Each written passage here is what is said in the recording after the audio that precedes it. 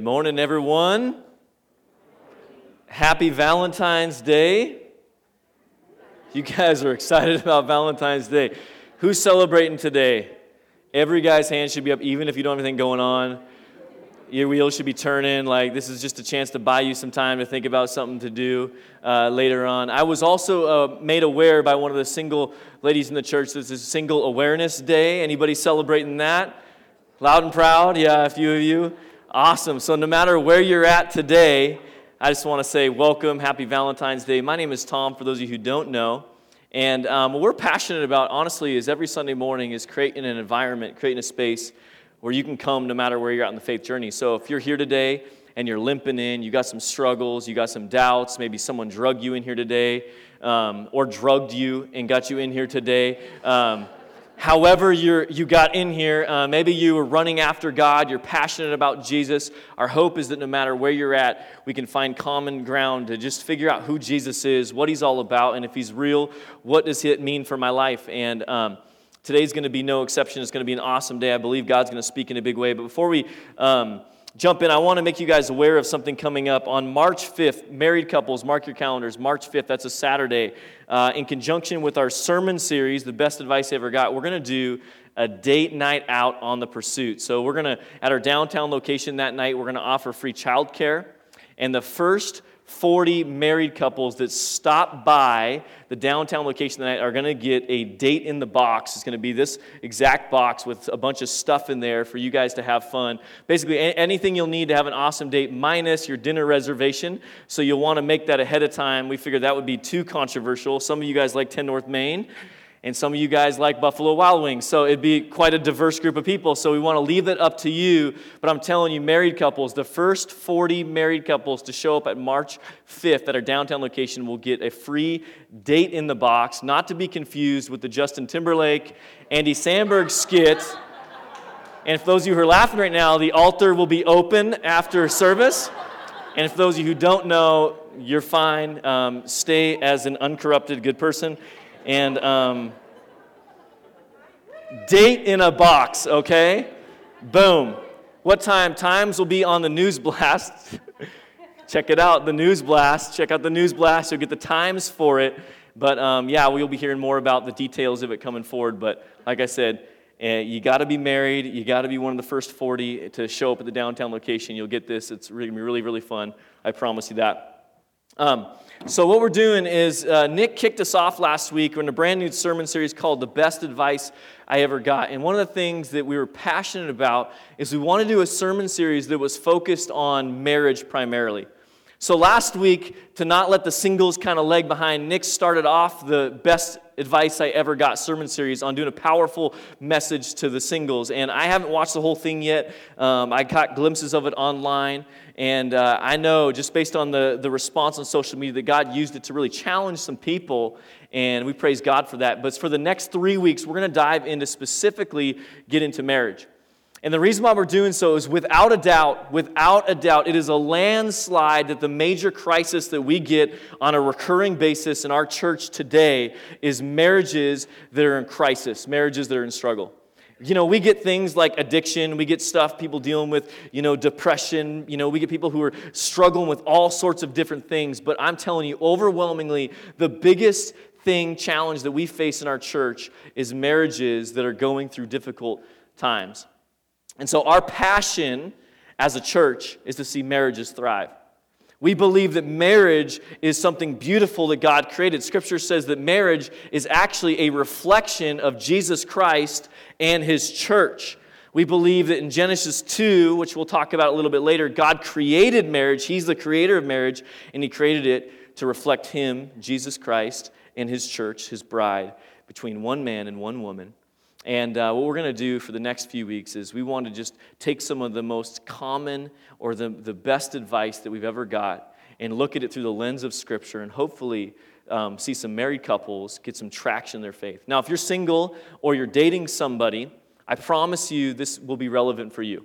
There's a broader application here than just marriage, even though we're going to speak directly to the married couples in the house. And if you're single and you want to get married someday, this is a great chance to begin to figure out what you want your marriage to look like, and it's going to be awesome.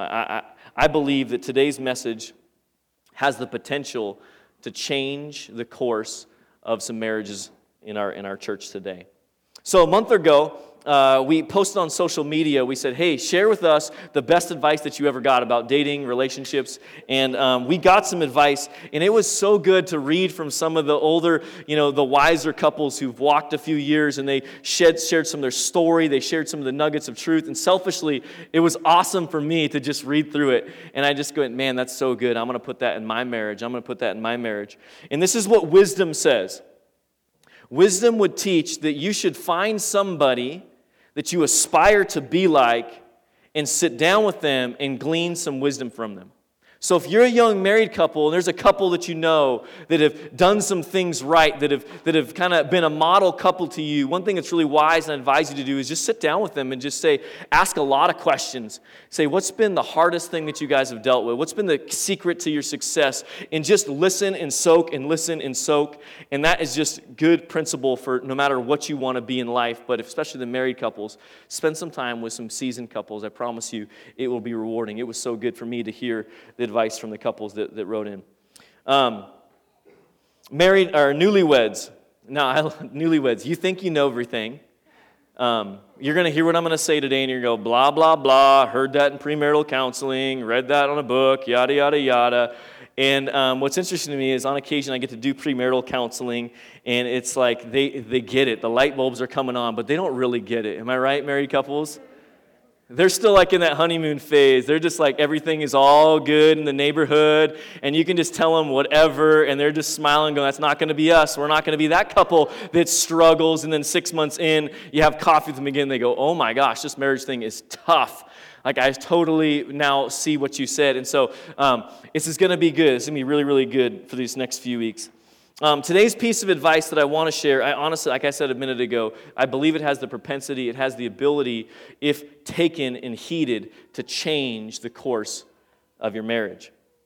It's one of the most famous pieces of marriage advice or dating advice or relationship advice that Christians give today, and partially is because it's got a nice ring to it. As pastors, we love statements that have nice rings to it, like that'll preach really well. And this piece of advice is one of those ones that maybe you have heard before, and maybe you've just said, okay, that's nice, but I'm here to tell you that I believe wholeheartedly if we take this piece of advice and we apply it into our marriages, it will be a game changer. And this is what the advice is. Couples that pray together, stay together. Couples that pray together, stay together. Anybody heard that advice? Anybody been given that advice? Anybody? A few of you. Excellent. Now all of you know that that's a great piece of advice. Couples that pray together, stay together. Now, when I was a newer Christian and I was looking to date and figure out, look for a spouse, someone told me, hey, Tom, couples that pray together, stay together, so be careful who you pray with. And I thought that was so good, because there's some people you don't want to be praying with because you don't want to be stuck with, if you know what I mean. And maybe you made that mistake and you can kind of elbow the person next to you. And but so I thought that was funny. They said, be careful who you pray for.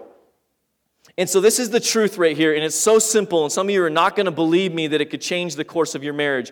But if you as a couple would pray together every single day of your marriage, that you would ultimately stay together. Now, some of you guys are going, that can't be true. That's way too simple. How would that even work? Because most of us, when it comes to marriage, if our marriage is struggling, we don't want just, hey, couples that pray together, stay together. We want, here's the 5 things that you should do to have a better marriage. And here's the 6 books that you guys need to read together to have a better marriage. And here's this awesome conference that's coming to town to have a better marriage. So for me to get up here and tell you that couples that pray together, stay together, you're going, that just sounds a little too kind of churchy, kind of too good to be true. But what's crazy to me is that if you don't do anything else well as a married couple, but you pray together every single day, it will virtually fail-proof your marriage. Now, a year or so ago, Josh, my brother-in-law, he was speaking during a sermon series called Old Fashioned Gentleman. We were talking about what it means to be a man biblically, and he was challenging the men to pray with their wives and pray with their families. And he shared a statistic. He said that for couples that pray together daily, the odds are, the statistics show that it's about 1 out of 1,000 marriages end in divorce. Now, I heard that, and I had to stop in my tracks because you guys know the statistics. You guys heard it, that it's like 50% of marriages get in divorce. That means out of 2 marriages, 1 ends in divorce, statistically. But if couples pray together every single day, it drops to 1 in 1,000. That's 0.001% of couples that pray together daily actually end in divorce. Now, I heard that, and I said, that is insane to me. And it honestly caused me to go reevaluate what Shannon and I were doing, why we didn't make this whole thing of praying together a top priority if that really was true. And it hopefully should make you stop today too as you hear me talk about it. And the crazy thing is I meet many couples, and I met with, unfortunately, some couples over the few years here that are really struggling in marriage. And I'll ask, hey, do you guys pray together regularly? And both will, if I say, hey, do you both, know Jesus? Do you love Jesus? Both will say, yes, I know Jesus. I love Jesus. We attend the Pursuit. It's awesome. Then I'll ask, do you guys pray together regularly? And they'll say, no, we do not. And it's such a common thing. There's so many couples in the context of the church that would verbally acknowledge Jesus as the salvation, as the Savior of their soul, but yet they don't invite Jesus into the marriage by the act of praying, by just simply becoming unified. Now, there's all sorts of excuses, and one of the biggest excuses, and tomorrow I'm going to write a little kind of a recap of today's message that you guys can kind of follow up with, but one of the things I'm going to talk about is one of the excuses that we come up with is that it's awkward. Right? Isn't it awkward? Like, I don't know how to pray out loud. I never, pray with my spouse. That's kind of a weird thing to do. Well, let me just say this. I bet your first kiss was awkward. That didn't stop you from doing it again, did it? Some of you got babies, and I think that's part of the step that gets there.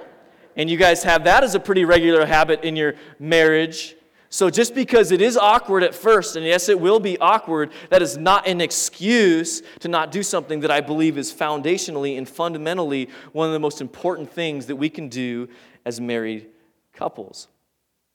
So what I want to do is I want to show that this isn't just some cool statement that pastors or Christians say that couples that pray together stay together. I believe there's a case biblically for it. I believe the Bible speaks to it. Now, no, you won't find a Bible verse, like in, John that says, couples that pray together stay together. We don't have that, but I believe as you begin to look into the Scriptures and read between the lines, you will see that this is one of the paramount things that couples can do to build a firm foundation. So what I want to do is, if you have your Bible, go ahead and turn with me to Matthew chapter 18. We're going to stay most of our time in Matthew chapter 18 today.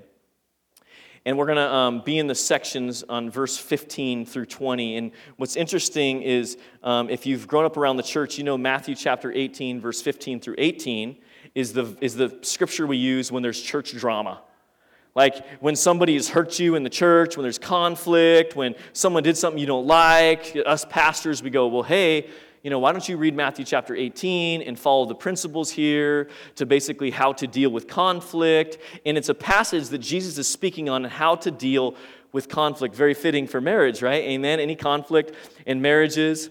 Yeah, you get into a marriage, there are fights sometimes, and if you are married and you try to tell me that you haven't had a fight, you're a liar, you haven't been married, and you either just got married and you haven't even been on your honeymoon yet. And so conflict resolution is a paramount thing to a successful marriage. And so Jesus is speaking on how to resolve a conflict successfully. And I'll just summarize verse 15 through 18 because the key scriptures that I'm going to key on come in verse 19 through 20. But basically, verse 15 through 18, talking about conflict resolution, says, hey, if somebody offends you, and this isn't just about marriage, by the way. This is a lot broader application. This is just if someone offends you, you go and you talk to them directly about it. You share your heart with them. You don't get on Facebook and you don't passively aggressive write a post and not mention their name, even though everybody in the world knows that it's directed towards them, and you're just hoping that something good's going to come of it, and it never does. Biblically, it says if you have been offended by somebody, you go and connect with them. And if you share your heart and they see that maybe they hurt you and you guys reconcile and they respond, like, that's amazing. You guys just resolved a conflict, avoided drama. But it says if that doesn't happen in the next verse, and it says then you take another person with you or 2 or 3 witnesses with you. Basically, you find a mediator, someone to sit down with you and to have this conversation, to sort through all the drama of it. And hopefully in that process, you resolve the conflict. And if you resolve the conflict, then that's awesome. Then we're friends again, et cetera, et cetera. And then the last thing is if that doesn't work, then you get the church together. And basically, if the drama can't be dealt with, then you treat them like they're not a part of the church because they're just being divisive and causing more drama than anything good. But hopefully along that process, there will be some reconciliation in that hurt relationship. Some of you know that process because you've been around the church and you've heard it maybe preached on or talked about. But what's interesting is the 2 next verses never get lumped in with these ones. Sometimes we view it like this is the verses on conflict resolution, and then the next 2 verses are completely different and separate. But Jesus spoke verse 19 and 20 in conjunction, in context of resolving conflict. Now, what's interesting is I'm going to read this passage of Scripture to you, and you're going to realize that many people have taken it out of context when you think of it in terms outside of conflict. So here we go, Matthew chapter 18, verse 19 and 20, the 2 verses I want to key on. It says, again, truly, this is going off of conflict resolution, again, truly, if I tell you that 2 of you on earth agree about anything they ask for, it'll be done for them by my Father in heaven. And a lot of us, we read that and go, man, I told you that's biblically, that if I just get another believer and we pray for anything, that God just like waves his magical prayer wand and just rains down blessings. So a lot of us, we view that like, hey, come up here, let's pray for a lottery ticket. Like, we agree on that if we get it, we'll split it. God help us to win the lottery. And we view this verse as just this verse that is just God giving us what we want. But that is so out of context. It is in the context of conflict resolution, of relationships coming back together. And then, of course, in verse 20, where it says, for where 2 or 3 gathered in my name, there I am with them. And we go, man, see, aren't we in church this morning? And 2 of us are gathered together, so the church is happening. But truly, he's talking about conflict resolution. So I want to go through this verse by verse because I believe that it speaks to this truth that couples that pray together ultimately stay together. So let's start with verse 19. Again, truly I tell you that if 2 of you on earth, 2 of you, how many people are in a marriage? 2, husband, wife. If there's a 3rd, you're in trouble. That's not really a successful marriage. So if 2 of you, husband and wife, will agree about anything here on earth, it'll be done for you by my Father in heaven. Now, some of you are going to see that's the trick right there. If you have to agree about something in order for God to do it. And some of you go, man, me and my spouse, we can't agree about anything. Everything is a fight. We try to pick a restaurant after church on Sunday, and I want Dickies, and she wants Olive Garden, and we just can't even come to a resolution right there. Shannon and I, a couple ways that we model this is we always think we could be budget conscious or financial conscious. We go out to dinner, like, let's split a meal, right? The problem with that is you have to agree upon the same entree to split the meal. Usually an entree has enough for us to both eat, but I want a steak, and she wants some sort of froofy pasta salad thing. And I just go, to heck with it, let's each get our own because we're never going to come to grips here. Or the way we spend our money, like all the extra money. I could just go and buy any hunting thing on the planet. I could just justify spending the money. She's going, that is the stupidest thing on the earth. And she would go and she would buy things like going to the spa and that sort of stuff. And I'm going, that's the craziest thing on the planet. And it's just one of those things, like, if you're married, it's hard enough to just agree on the basic things.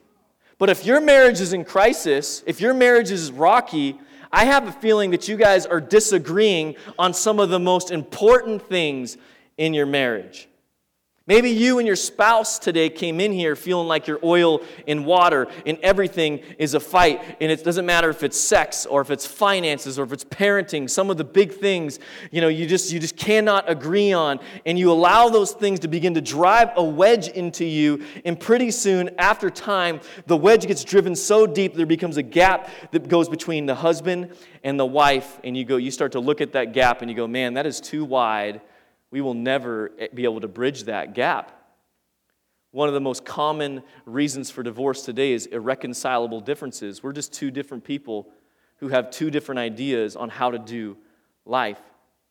And I would say to you today, no duh. No freaking duh. One's a man, one's a woman, two different personalities, two completely different backgrounds. You will, in marriage, have a hard time agreeing upon anything.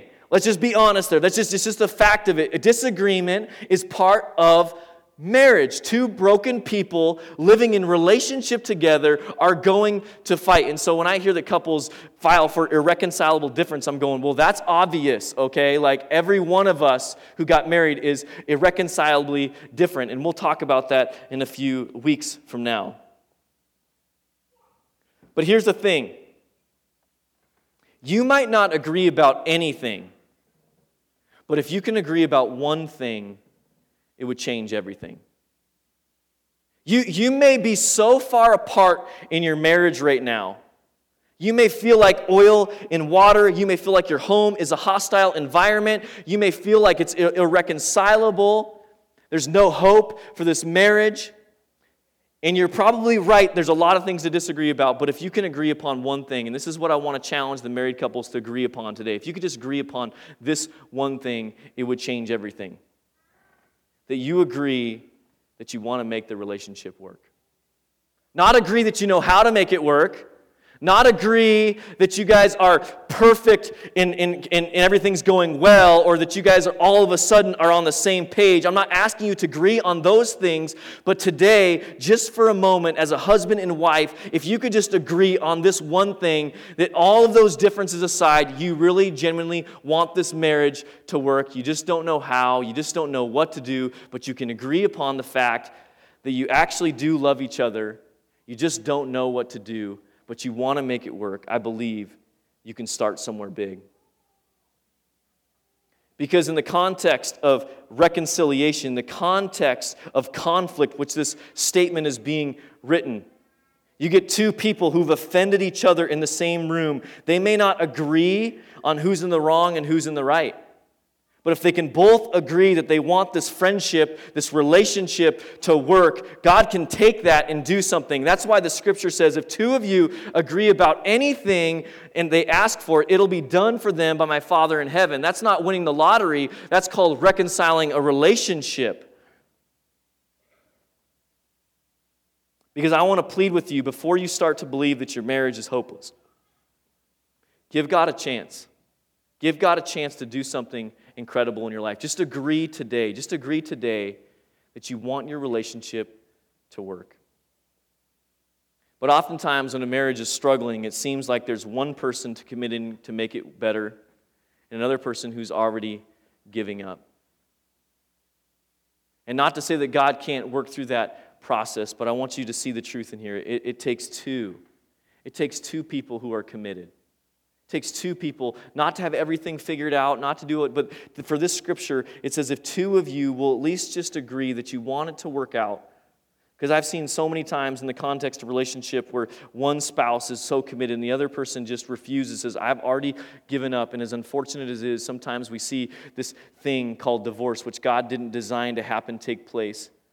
But what's amazing is when you see couples that are in conflict who can't seem to get along, if they just all of a sudden go, you know what, I don't know how to do this. I've been to a lot of conferences. I've been to counselors. And nothing seems to work, but at the end of the day, we both want this marriage to work. It's amazing what happens in that. And if they go before God and they agree upon it, God does the miraculous. It's so, so good. God wants your marriage to work. He really does. And today I'm just pleading with you, just agree to agree on that today. Agree that you want your marriage to work and take it before the Father, and it will be done for them by your Father in heaven. And here's why I believe this is so true. Matthew chapter 18, verse 20. It says, for where 2 or 3 gather in my name, there I am with them. I love that. So husband and wife, if you gather in the name of the Father, and you go before him and say, I don't know what else to do, but we want this marriage to work. It says that God is with you, and that changes everything. That's the X factor in the whole equation.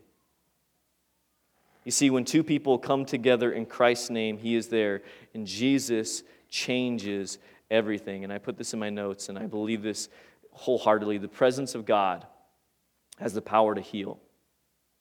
The presence of God has the power to restore. The presence of God has the power to forgive. The presence of God has the power to do all the things that we cannot do on our own. You see, you may not have that in you to forgive the hurt that your spouse caused you.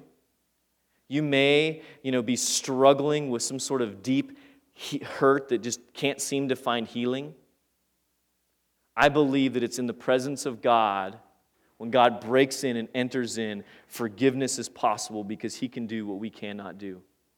He does the impossible. I believe, and I put this in my notes too, that God is greater than our differences. God is greater than our hurts. God is greater than our fears. God is greater than the gap that stands between each other right now. God is the one who can bridge that gap. I believe firmly, and this is the gospel, that on our own we're unable to overcome. But God, in his great love for us, sent his son Jesus to do what we cannot do, which is to bring salvation, which is to bring healing, which is to bring forgiveness for those that respond to it. Why would we not invite it into our marriage? Why do we receive that personally as individuals, but when it comes to our marriage, we don't invite God into our marriage in that way? God is the author of salvation. He can save a marriage. Ecclesiastes chapter 4, verse 12 says this: a cord of 3 strands is not quickly broken.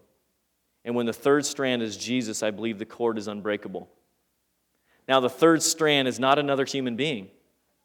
Ladies, just because there's a guy at work who's got a nice listening ear and he will listen to all the problems within your marriage and, he just gets me and he understands me, and my husband, he doesn't, and we fight when we talk, but when I go to lunch with this guy, he just hears me and listens to my thing. Listen, that's not the 3rd strand that the Bible is talking about. That 3rd strand will break your cord every single time. The 3rd strand is Jesus Christ, and he unites us together in a way that we are unbreakable in our marriage, in our relationships.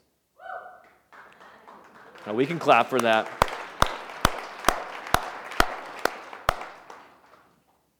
So here are a couple things, amazing things that happens when we pray together. When you pray together every single day as a couple, why I believe you'll stay together. And I have three kind of points of why I believe when couples pray together, they stay together. And the first thing is this: when you pray with your spouse, it promotes not intimacy. My first one is encourages unity. When you pray with your spouse, it encourages unity. Like I said, you may not agree on anything, but when you come before the Father, it unites you as a couple. Now I want to show a slide here to illustrate what I'm talking about. Maybe some of you have seen this before, but this is kind of the picture of how marriage is supposed to work. You have God at the top. He's the one who created marriage, and then you have a husband and a wife. And it's a triangle, and you'll notice in a triangle, the further away you move from God, the further the husband and wife become apart. But the closer you draw to God, the more united, the more one that you become. The closer that you go to God, the more together you become. Sometimes we think it's the opposite, right? We just go just do our own thing and whatever. And so, but we find ourselves, the further we go away from God, the further we get pulled apart. And in Genesis chapter 1 and chapter 2, it's the only 2 chapters, by the way, this is really cool, the only 2 chapters in Scripture that we have of what a sinless, perfect world was designed and looks like. Think about that. Every other chapter in Scripture, every other book in the Bible is after the fall of mankind. But Genesis 1 and 2 give us what God designed as to be the perfect world. And in Genesis chapter 2, He created marriage. He created for man to be united to his wife. And I want to read this passage right here, this one piece of Scripture, because it describes this idea of unity. Genesis chapter 2, verse 24, it says this. That is why a man leaves his father and mother and is united to his wife, and they become one flesh. I love that. Now, obviously, scripturally, it says that Eve was fastened from the rib of man, and so because of that, of course, there's that one flesh tie, but I believe it's a one flesh of two becoming one, this kind of perfect imagery that's seen in the Trinity, Father, Son, and Holy Spirit living in perfect unity with one another. And when we come together as husband and wife, we are the bride of Christ, and we are Jesus Christ being united together as one inseparable flesh. Second thing that happens when we pray together daily is it promotes intimacy. Praying together takes intimacy to a whole nother level. Sometimes we think of intimacy in only terms of sex, like sex is the most intimate act. But I'm here to tell you that it is not the most intimate act. Praying with one another is the most intimate act. There's so many couples who get the horse ahead of the cart and they move that sexual intimacy along very fast, only to find that it doesn't hold them together. In fact, sometimes when you put that horse before the cart, it actually rips a relationship apart. And when we elevate this one physical act, we totally misunderstand that it's actually spiritual intimacy that holds us together, and prayer is the absolute foundation of that.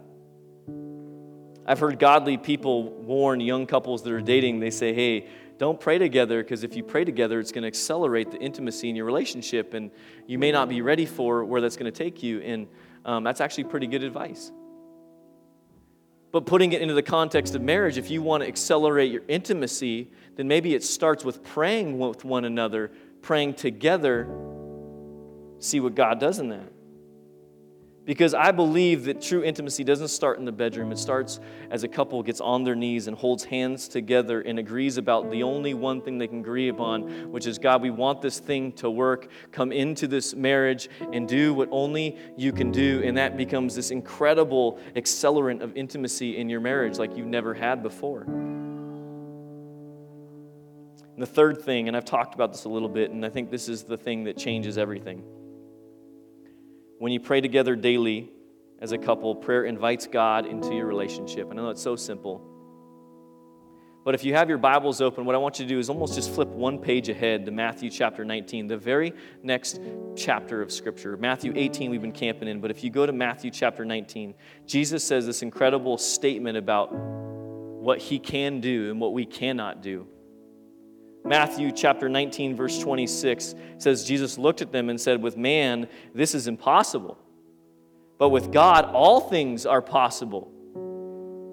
Some of you who, as you stand right now in your marriage that's struggling, that there's that big gap between you that seems to get widening on your own, it might just be an insurmountable, impossible situation.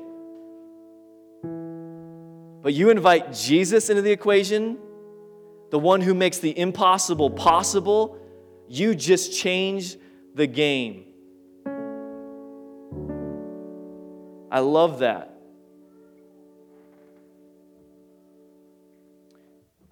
If the marriages in our church today would just agree to pray together, to invite Jesus into the situation, I believe that God can heal your marriage. I don't think it'll be easy. I'm not naive. I don't think from that point forward that things are going to be perfect and you won't have ups and downs. I mean, that's just part of life. But I know that when we have the one who sustains us, the covenant keeper, the perfect one, the faithful one, leading and guiding our marriage, I believe that we are unbreakable as we lean into him. So I'm telling you that Scripture instructs, that the studies have shown, that wisdom has said, that couples that pray together truly do stay together. I believe it with my whole heart. Honestly, I think if next week we're going to talk about conflict resolution a little bit more. We're going to get some real practical application and challenges. And some of you going, this sounds too simple to be true, but I would say to you, what have you got to lose? And I want to issue a challenge today. I'm going to call it the 30-day prayer challenge. I want all the married couples in the church today to start today to commit to praying with each other every single day for the next 30 days and see what happens in your marriage. Now, I know it's going to take some commitment. Some of you might be working in another state or another location. You might have to call each other on the phone and pray together. Some of you might have to turn off the TV at night after the kids go to bed and kneel next to your own bed and pray together. It might take some changing of your schedule, but I want to challenge the couples in the church because I believe it. If we will come before our Father and ask for Him to do a work in our marriage and we do it daily and surrender to Him, that we will see marriages transformed by His grace and His power. It's the 30-day prayer challenge. Will you take me up on it? Now, there's a difference. We're calling this sermon series the best advice that I ever got. There's a difference between wisdom and foolishness, wisdom and folly. And it's not knowledge. It's application of knowledge. The wise person hears something good and applies it to their life immediately. The fool hears something good and they say, wow, that was a nice sermon. That was really cool. Where do we want to go for lunch today? And just avoids it and says, I'm not going to try that. I want us to be a church of wise people who are just willing to give God the chance to do what only God can do. I know it's not easy for me. Shannon, I'm not up here saying Shannon and I, we've never missed a day of prayer together. You know, like we're the holiest couple out there. We've had our ups and downs, and this 30-day prayer challenge is going to test us. It's going to be difficult for us. We're going to have to find ourselves being creative at times to pray with one another because it doesn't always work out, but I want to commit this time to that. So now what we're going to do is we're going to close the service out. The worship team is going to come back up. And I want to invite you guys to stand right now with me. And in just a moment after I pray, we're going to close with one last song. And what I want to challenge the church with is today is this. We're going to have some couples who are going to come forward. They're going to kind of be at each side of the front here today, and they're going to just be available. If you in your marriage are struggling, or if you have something that's going on and you just know that you just need to start with God, start with prayer. During the song, I want to encourage you to be bold, to slip out of your aisle. I know sometimes you're in the middle. You're going, I don't want to bump somebody. I don't want to be awkward about it. You'd forget all that. If God is doing something in your life, you just say, excuse me, get out of the way. I'm going to go down to the altar and I'm going to meet with Jesus, and we'll understand and we'll be right behind you praying for you. So if you got something going on today and you just need to come forward and you just need to pray with somebody, maybe it's your marriage, maybe it's a relationship, maybe it's some other sort of struggle, but we want to have that available today to come forward and pray with a couple. We're going to close with the song, He is Able. And it's so good because it speaks to the ability of our God to do what we cannot do. And as we sing this song, as we respond to this song, let it be just a reminder in a moment to just reflect on the fact that it's God through His Son, Jesus Christ, that changes everything. And we can lean into Him and not in our own strength and our own abilities. So let's pray together, you guys. Jesus, thank You for the chance to get into Your Word today. God, I pray that as a church, we would invite You into our marriages. Lord, we wouldn't just acknowledge You with our mouth that we go to church, that we believe in You, but yet never spend time inviting You into our relationships. So I tell you today that all of us would take on this burden, this challenge to invite You into our relationship. You are the salvation of our individual soul, and You can be the salvation of our one flesh marriage. And so we commit that to You. We love You. We thank You. We know that You are able. Amen.